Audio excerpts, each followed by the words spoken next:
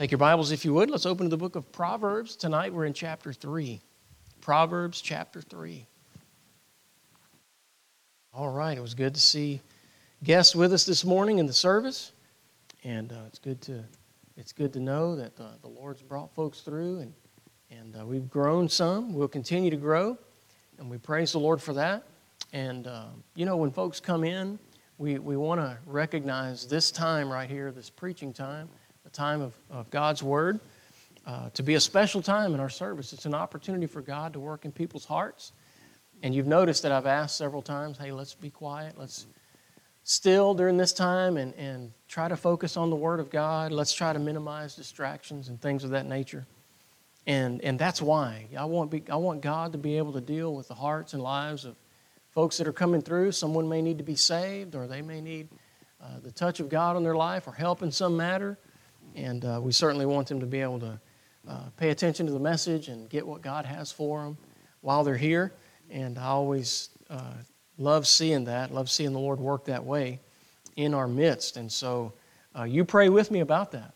This will be a place where folks will just feel the presence of the Lord and where God will have the liberty to do His work in our hearts and our lives.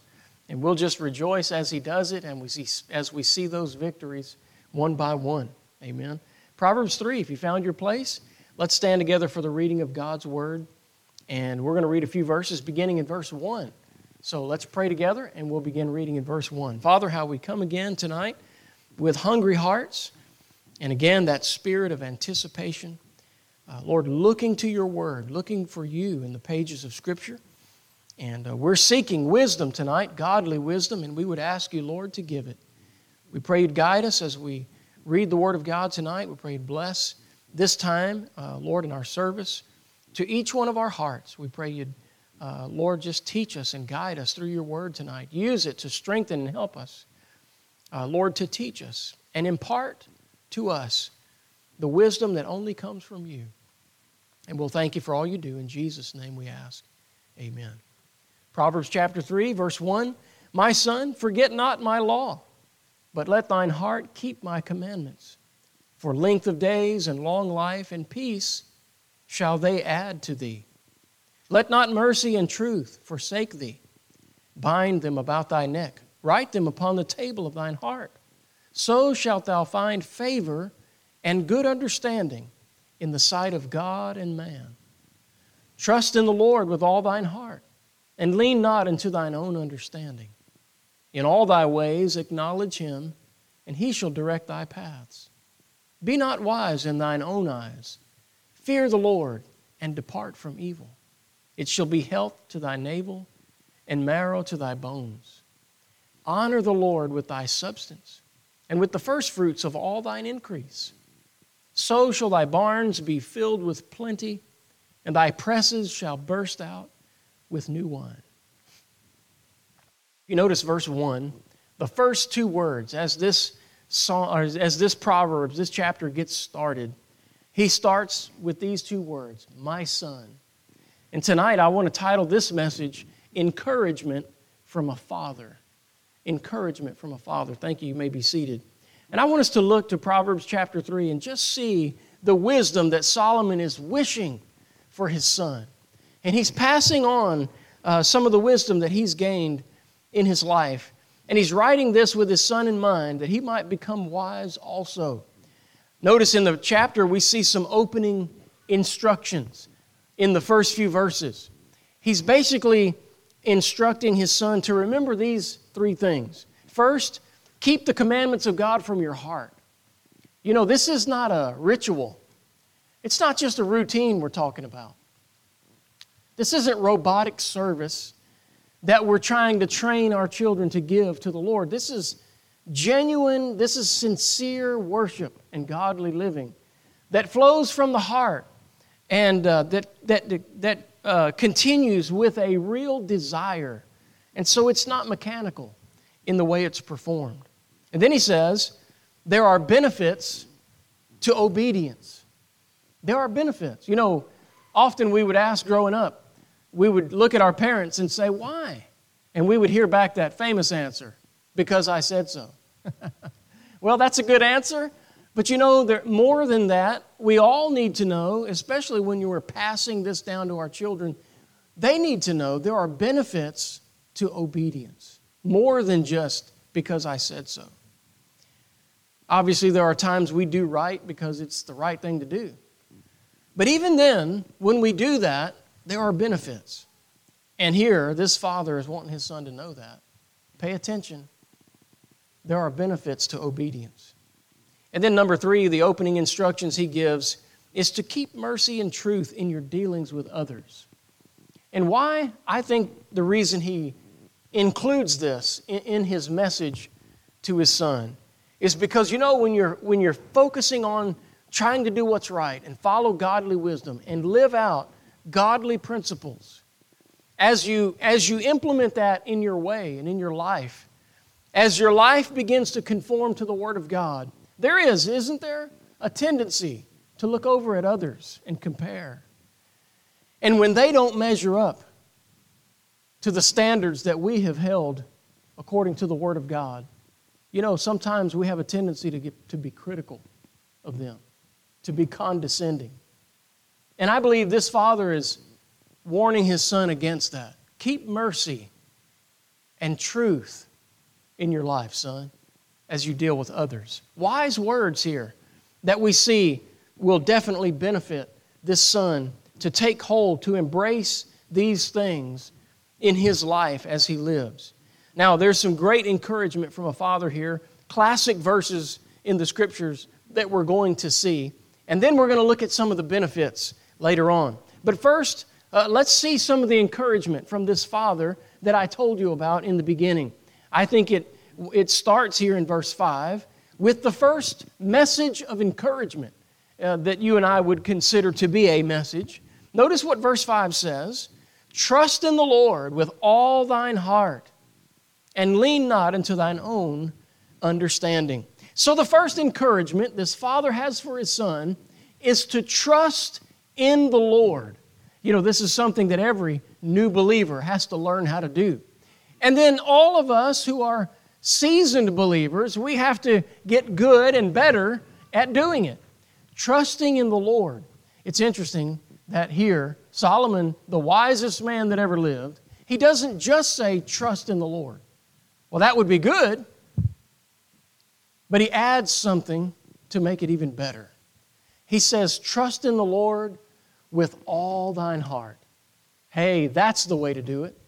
That's the way to trust God. Not this halfway stuff, right? But fully trusting the Lord. That's how we're to live our Christian lives. That's how we get better. That's how we grow. That's how our faith is strengthened. And that's where we find increase. By trusting God with all of your heart. So here we dissect this a little bit. And what is he saying in this verse? Well, he's saying trust God with your heart. Believe in Him, not just what He can do, what He's able to do, what He will do for you. We need to be able, in the midst of life, during difficult days, during storms, during trials and tribulations, during tests, we need to be able to turn our attention to the Lord and put our trust in Him. That's trusting Him with all of your heart. And we have to practice that. Trusting Him with all your heart. Look, trusting Him is not easy. Surely trusting Him with all your heart is certainly not easy. It's something that it takes us practice. And then, just about the time we think we've gotten good at it, then some trial comes along, some storm, some test, right, to shake us up a bit. It's easy to trust God with all your heart when there's no calamity, when there's nothing wrong, there's no challenge. I mean, everything's going good, everything's your way, and the days are bright and blessed, and you feel like you're on the mountaintop. But that's where we practice. And where that trust gets tested is when we go down into the valley, when we walk through the storm.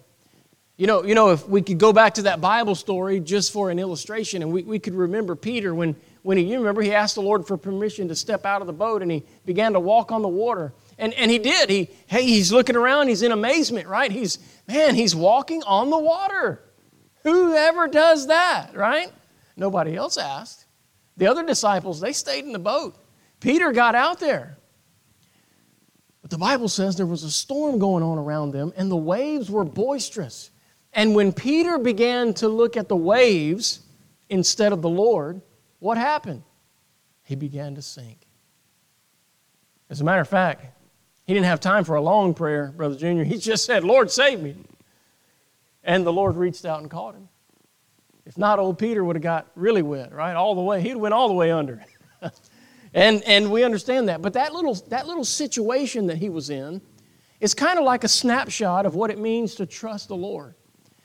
As long as Peter focused on Jesus, he didn't sink. But when he got his eyes off the Lord, when he began to focus on the storm, the waves, the distractions of life, that's when his faith began to falter, and that's when he began to sink. And look, the application of that truth, the practical application for us, is we learn to trust the Lord, and we practice doing that, but when all is well, we're not tested. But it's when the waves of life toss us. That's when we have to apply this. That's when we have to practice to really know that we've learned this. You know, it's kind of like in sports. You go through drills in practice until you carry them out well. And you think you're good until you get in the game and you have real opponents trying to stop you from carrying out this play that you've learned. And then you find on the field, in the real game, you find that it's a lot harder than it was in practice. You're not as good at it as you don't have it down as well as you thought you did. And maybe the ball gets fumbled. Maybe the pass is incomplete, and things like that. Why? Because it's a lot harder in real life. So is our faith. Sometimes it's harder to trust God when things are difficult and when there's trials and tests and troubles around us. So we have to learn to trust God with all of our heart, with everything we have, to believe in Him to get us through that, whatever it is. And the way to do that, another way to do that is, or to live it out actually, is to acknowledge Him with our ways, not just our words. He said in verse 5, trust in the Lord with all thine heart, lean not to thine own understanding. In verse 6, He says, in all thy ways acknowledge Him. And we say we're doing that. Well, I'm doing that. But a lot of times it's not our ways that acknowledge Him as much as it's our words that acknowledge Him. It's one thing to talk about the Lord. It's one thing to say that we trust Him. It's one thing to say we love Him and say we're following Him. But it's quite another to do it, to live it out, to be faithful. And so that's where the challenge is. If we're going to trust the Lord, it involves our heart really believing that God is able. But then it also involves our life really living according to our faith, right? Acting as if this is real, because it is. And so he's talking about trusting God with everything you have in verse 5. So this is what every parent, every Christian parent would like their children to do. Trust God with all your heart and cling to Him in the tough times of life so that you can get through whatever God has allowed to come your way. And you can make it through that and be faithful. Then in verse 7, he gives another message of encouragement. In verse 7, he says, be not wise in thine own eyes. Fear the Lord and depart from evil. So first he says, trust in the Lord. Here in verse 7 now, he says, fear the Lord. Well, in Proverbs, in this book, we are learning that the fear of the Lord is the beginning of wisdom. This is where it all begins when we learn to fear the Lord, or to have a reverential fear of God. It's the way a child fears his father. You know how kids will act up and they'll just kind of play around and goof off and mouth off, and finally mom will say, I'm going to tell your daddy when he gets home. Whew, boy, I'm telling you, it all gets quiet about then. Why? Because dad's going to take care of business when he gets home. And they know that. And so guess what? Pulling that out is important. There's a reverential fear there. What is it? It's the fear of authority. It's the fear of a father, right? This is a healthy, normal type fear. Just like it's good to fear To have a little bit of fear of heights, you want to fear falling enough that you don't get too close to the edge. You want to fear something like fire enough that you don't get burned, right? You feel that warmth, all of a sudden it makes you want to pull back a little bit, right? And you want to fear authority enough that you don't push your behavior too far to where there's negative consequences, right? Hey, a good, healthy fear of authority is good. You know what? America would do well to adopt some more of that. Amen? This younger generation certainly needs a little more, another dose, if you will, of some of that. Hey, wasn't long ago we were watching riots in the streets in other parts of the country. And I know when you saw that, you were thinking the same thing, right? Why would they, to behave like that, who would have thought we would ever see that in America? When that reverential fear of authority is removed, chaos is always the result. Negative consequences, right? A life that will suffer because of that. So what is the fear of the Lord? It's a reverential fear. But also, guess what? It's this. It's a higher esteem for God than for self. You know why a lot of people don't fear God? Because they are God in their life. You know, secular humanists say it like this: they are the center of their universe. Oh, really? I love hearing Kent Hovind explain that and debate some of those people. How he used to do that, and he would talk about, they would say that line to him, and he would say, oh, okay, well, guess what? I'm the center of my universe. And since I get to make the rules, you get to make the rules. You're God. You put yourself in the place of God. He said, okay, so I'm the center of my universe, and I decide that there's no more room for you in the universe. And they're like, whoa, wait a minute, you can't do that. I said, why not? If you're God, you get to make the decisions, right? Hey, that's what you decide, survival of the fittest, isn't that what they call it? It reminds us of this. When we take God out of the picture, we're just reduced to opinions, right? And when all we have is your opinion and my opinion, there's no real authority, then the result is always chaos and confusion. There's always problems.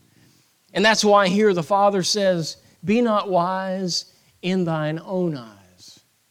The Bible has something to say about those times in Israel's history when everyone did that which was right in their own eyes. When we become self-centered and we become selfish, we can always justify our actions. We can always justify what we want to happen and to occur. We can always make sense of it, even if it's not right. That's why we need God. That's why He needs to be the center of our universe and not us. That's why we need to let God and His Word determine what's right and wrong and not our thoughts. And that's why here this Father says, be not wise in thine own eyes. You've probably met people like that, and they think they're the smartest person in the room. Now, depending on who else is in the room, there's an occasion where that might be the case. But if you go around always thinking that about yourself, you got a problem. And that's here what this Father's talking about. Don't be wise in your own eyes. Fear the Lord and depart from evil. And then he says in verse 9, the third message of encouragement. This is a father encouraging his son to trust God. And by the way, when we raise our children, we all realize there's a time they're going to leave home. They're going to enter into this life. They're going to do it on their own. It's time for them to fly. You know what? They need to learn to trust God. They're going to have to know who can help them when mom and dad aren't there anymore. It's going to be the Lord. And then he says to fear the Lord. Boy, that's good advice. It'll keep them walking straight. And then in verse 9, he says, honor the Lord with thy substance and with the first fruits of all thine increase. I like this encouragement because it comes with a promise. Look at verse 10. So shall thy barns be filled with plenty, and thy presses shall burst out with new wine. So here the message is honor the Lord. Honor the Lord. You know how children learn to honor the Lord? By watching their parents honor the Lord. And we need to honor God, not just by the words that we say, but the way we live, the actions that we take, the decisions and the choices that we make. They should honor the Lord. We need to honor God in the way we do things. So notice what he's saying here. He's saying honor the Lord with your substance. Honor the Lord with your stuff. Honor the Lord with what you have. Think about that.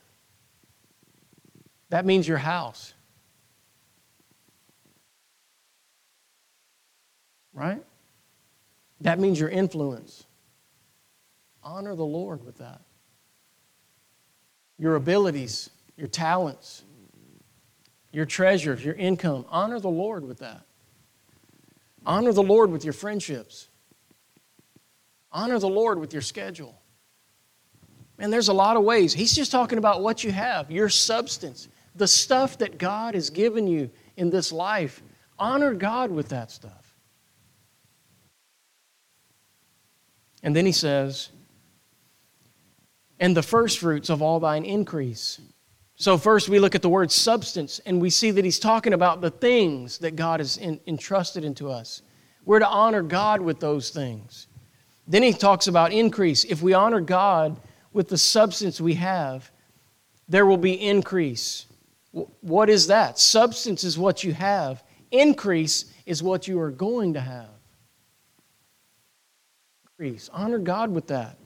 When you have gain, honor God with that. And then he uses the word first fruits. Notice in this verse, honor the Lord with thy substance and with the first fruits of all thine increase. So what is first fruits? It's the first of the first. Right? So, for example, in the Old Testament, they talked about tithing, and it was implemented in the ceremonial law with Israel, but it was practiced before that. It was voluntarily practiced by Abraham and those that lived before the law. And then during the period of what we would call the law and the commandments, tithing was instituted. It was the first fruits. They would say the first 10%. But it wasn't just it was the first of the first fruits, right? And then after that, of course, we're in New Testament times. And even Jesus told the Pharisees, the weightier matters of the law, he said, ought you to have done, and not to have left the other, he was talking about tithing, undone. Jesus was just simply saying, that's a good practice. And it's one that we ought to all consider. Here in Proverbs chapter 3, verse 9 and 10, that's the message. Honor God with your substance and with the first fruits. The first part of your increase goes to God. That's what he's saying. So it's a great practice. This is how we honor the Lord. And we want to make sure that we do. As a Christian, it'd be a shameful thing to know that I'm dishonoring the Lord, wouldn't it? If you knew that you were bringing dishonor, that you were not honoring God, wouldn't that trouble you? Here in this text, we find some instructions on how to do this and how to do it right. This is how to honor God. But I like that it also comes with blessings. So here's a father encouraging his son, trust in the Lord, fear the Lord, honor the Lord. Hey, this is good advice for going out on your own. This is good advice for how to live the Christian life. This is good advice on how to make it in the world with God's favor. And there are many blessings that come by following this advice. Notice, just looking down through the rest of the chapter, look at verse 13. He says, happy is the man that findeth wisdom, the man that getteth understanding. For the merchandise of it is better than the merchandise of silver, and the gain thereof than fine gold. So here, Solomon is saying you're better off with wisdom than you are with money. She is more precious than rubies, and all the things thou canst desire are not to be compared unto her. He's talking about wisdom. Notice that he mentions understanding. Knowledge, wisdom, and understanding all go together. They connect to each other like pieces of a puzzle. Verse 16, look what he says. Length of days is in her right hand, and in her left hand riches and honor. Her ways are ways of pleasantness, and all her paths are peace. You know, when you live for God, there's just some things that money can't buy, like contentment, happiness, and peace. I guess I should say joy, not happiness. You know the difference. Joy is sustainable, but happiness goes up and down with the happenings around you, right? We're happy when things are going well, and when things are not well, we're not happy.